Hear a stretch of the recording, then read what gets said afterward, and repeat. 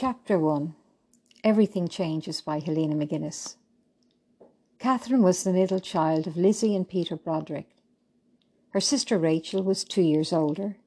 Her sister Patricia was 2 years younger. Rachel had the misfortune of having a very strong resemblance to Hitler's girlfriend Eva Braun. When Rachel was working as a nurse in England while travelling for visits home to Ireland during the war, she was taken in for questioning on several occasions. Patricia was as Irish-looking as you could get. She had very pale, see-through white skin, a glorious head of rich, deep, strawberry blonde, soft, shiny curls, and blue eyes. She was the only child who took after her father in the Lux department. Patricia worked in a bakery in Mary Street from early morning and gave ballroom dancing lessons in the evening. Kathleen was tanned skin all year round, with white blonde wavy hair, a perfect smile, teeth like fine bone china, and her eyes were the colour of bluebells. As a child, her nicknames had been Snowball and Ball of Butter. Her father had fallen from a tree 4 weeks after being demobbed from the British Army. Ireland was a very young country and had no widow's pension plan in place. Mrs. Broderick was not entitled to an army pension. How unfair life can be. After all his time spent in the wet, cold muck, now his family were destitute. It was with a very heavy, sad heart that Lizzie left her 2 eldest daughters into the orphanage, Rachel, aged 4, and Kathleen, aged 2. As time passed, Kathleen had little memory of her sister Rachel. She was 12 years old when one of her classmates said, "My sister is friends with your sister Rita." "I don't have a sister Rita," answered Kathleen. How could this happen? 2 sisters never introduced to each other while living in the same orphanage. The nun had changed both their names because they sounded too Jewish. Rachel had become Rita and Catherine had become Kathleen. To the nuns, they were just numbers most of the time. Visiting Sunday was once a month. Kathleen's mother had to go to 2 different doors in the building every time. She had no idea her 2 babies had been kept apart. When she found out, she was devastated. Her one comfort had been that she had thought they had had each other. On visiting Sunday, the children were released down into the visiting area, 1 class at a time. Kathleen was strong-willed and very intelligent, and so got into a lot of trouble, until they found a great use for her. She sat the state exams in both English and Irish for many children in the other private schools owned by the nuns. Kathleen thought it was great fun getting dressed up in different school uniforms and heading off to the exam centre with an exam number in her pocket. The nuns were full of pride. School exam ratings were so important to them. I would not be surprised if money hadn't changed hands, thought Kathleen through the years. The 1940s. As Kathleen got nearer the jewellery shop, she became a little nervous. She really knew little of life, and what she had experienced so far, she didn't think much of. She had been raised in an orphanage.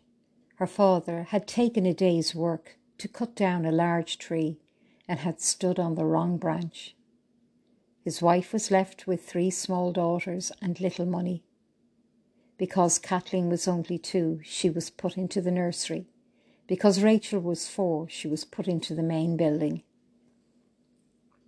At 16, the nuns had placed Kathleen in a large house in Ranelagh in the south side of Dublin. The day cook, Mrs. Murray, was a tall, very thin, brown-haired woman with a bright smile and a face full of freckles. God's kisses, she would say. She was a good soul. This was where Kathleen heard her first radio. The lady of the house said she could turn it on while she was polishing the silver.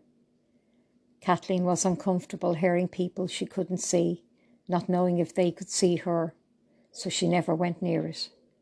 She spent many evenings laughing about this in later life.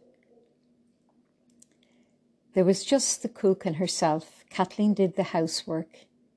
The nuns had sent her out into the world without any knowledge of sex. The man of the house came into her bedroom one night and told her, "Your work's not done." The next morning the cook, Mrs. Murray, took one look at her and said, "Did he come after you?" Kathleen nodded. Mrs. Murray went to the table, pulled her notebook and pen towards her and began to write. "You're to go and pack your things quietly. Don't let her nib see you. And get back down here. I'll hide your bag till after dinner. This is the address of my flat." She handed Kathleen a folded piece of paper. "I'll follow you when I can. You'll stay at my place for tonight. We'll sort something out, Kathleen." Kathleen did as she was told. Next morning they left Mrs. Murray's flat at 5:30 a.m. together. Kathleen had the address of Avini's knitting factory in her hand. She handed a note that she had in her pocket to the manager and started a new job. Now she was looking at the machine she said she knew how to work, but had not got a clue. A girl around her own age said, "Sit down quickly and just watch what I do." This was Patty. They will be lifelong friends. Patty is full of life and dressed in the most up-to-date fashion. She smokes like a trooper. She is taller than Kathleen and so elegant. At a full stretch, Kathleen is all of 5'4". For the first time in her life, Kathleen is having fun. The girls are so full of life. When break time comes, the back chat starts. Kathleen is enthralled listening to them, not knowing how to join in. They want to know everything about Kathleen. She has not much she can say or wants to. Patty senses Kathleen is uneasy and says, "We're starting a savings club. It's 2 pence a week for Christmas night out. Do you want to join in our savings club?" Without hesitation, Kathleen says yes. She has never been asked to join anything in her life before. To think she would be going on her first Christmas night out. With a light heart, Kathleen is heading up Creighton Street, where her mother shares a house with 3 other families. Her mother has a downstairs flat, which is a little dearer than the rest. The toilet is in the backyard. This meant no hauling of buckets up and down the stairs for the Broderick ladies. Kathleen knew her mother would be so delighted to see her. Wait till she hears my news. I am now free of the nuns and have a good weekly wage, steady money to put in Mam's hands every week. It'll be the first time she has been together, the family have been together in nearly 14 years. As Kathleen climbs the steps to the front door, she sees her mother through the long front window with its many square panes of glass that brought such brightness into their humble home. Then her mother is gone. A moment later, the front door flies open.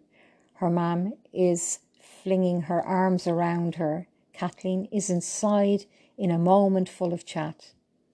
The kettle starts to sing as her mother is taking in all of Kathleen's news. After Kathleen's excitement, her mam is telling Kathleen that there is still more good news. Rachel has received a letter that she has been accepted into nursing in Manchester in England. She will travel in 2 weeks' time.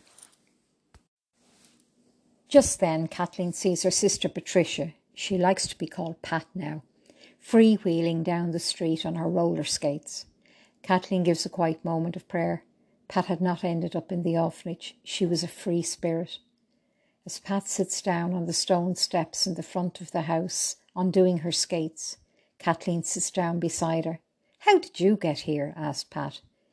"It's a long story, and I'm staying." The two sisters went through the hall door laughing. It was strange. Kathleen knew little of her sisters, and for the next 2 weeks at least she had a chance to change that. They spent the time at home in the evenings talking, sitting around the coal fire. Their mother stood at the wooden table smiling to herself as always she was baking. Her mother's worked as a cook for the Christian Brothers. It had been great during the war. The brothers had a big vegetable garden and free-range chickens. Mrs. Broderick was a brilliant cook and made wonderful meals out of leftovers from the brothers' meals. This isn't the only job she has to go to each day. She's up at 4:30 a.m. and goes and cleans a government building. She has a very gifted pair of hands, and come February, it's time she starts to turn the coats for the confirmations and communions. She turns coats. There's still little money around, so the neighbours go to the market and buy adult second-hand coats. Mrs. Broderick cuts them down, turns them, and makes beautiful children's coats. This is how they have the best room in the house. Kathleen loves heading into work every morning. Patty talks about the Christmas night out. Kathleen is knitting a very pale blue top. She will embroider lilies using white, green and peach wool around the neck and at the end of the sleeves. She has her eye on a coat in Guiney's shop window just off O'Connell Street. My first proper Christmas night out, thought Kathleen. Kathleen soon learns why the girls are all dressed so well. At lunchtime, they run up dresses or skirts on their sewing machines that they have seen in the magazines.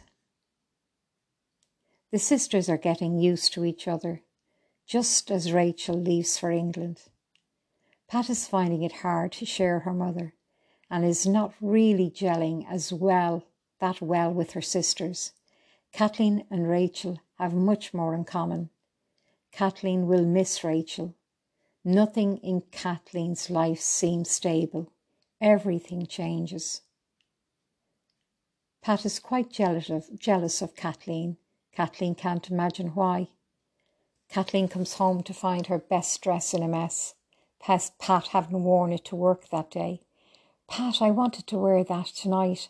I'm going out with the girls for a walk." If only Pat would ask, thought Kathleen. She could have had any of the other dresses. It would make life so much easier. Kathleen had learned in the orphanage not to touch anybody else's belongings, a lesson it seemed Pat had not learned. "I now have enough money to buy my coat at last. I'll buy it on Friday, but not wear it till Christmas." She has finished the top. She has it wrapped in tissue paper and is making a lovely navy skirt in work. Now she is ready for her big Christmas night out. One morning, very close to Christmas, Anna, who was also a very quiet girl working with Kathleen, followed Kathleen into the cloakroom. "Kathleen, will you please ask Patty where we're going on the Christmas night out?" "I don't mind where we're going," said Kathleen. "Please ask," said Anna. So Kathleen did. "We're going up the Swan's Arse collecting feathers," said Patty. The White Swan Laundry was next door. Everybody let out a sigh of relief. It had started out as a joke. Patty couldn't believe how long it had took Kathleen to ask her where they were going. Anna said she would never have asked if I hadn't asked her to. "There's no night out," exclaimed Kathleen. "Well, we have all saved with you, so I guess we're going on a girls' night out," said Patty.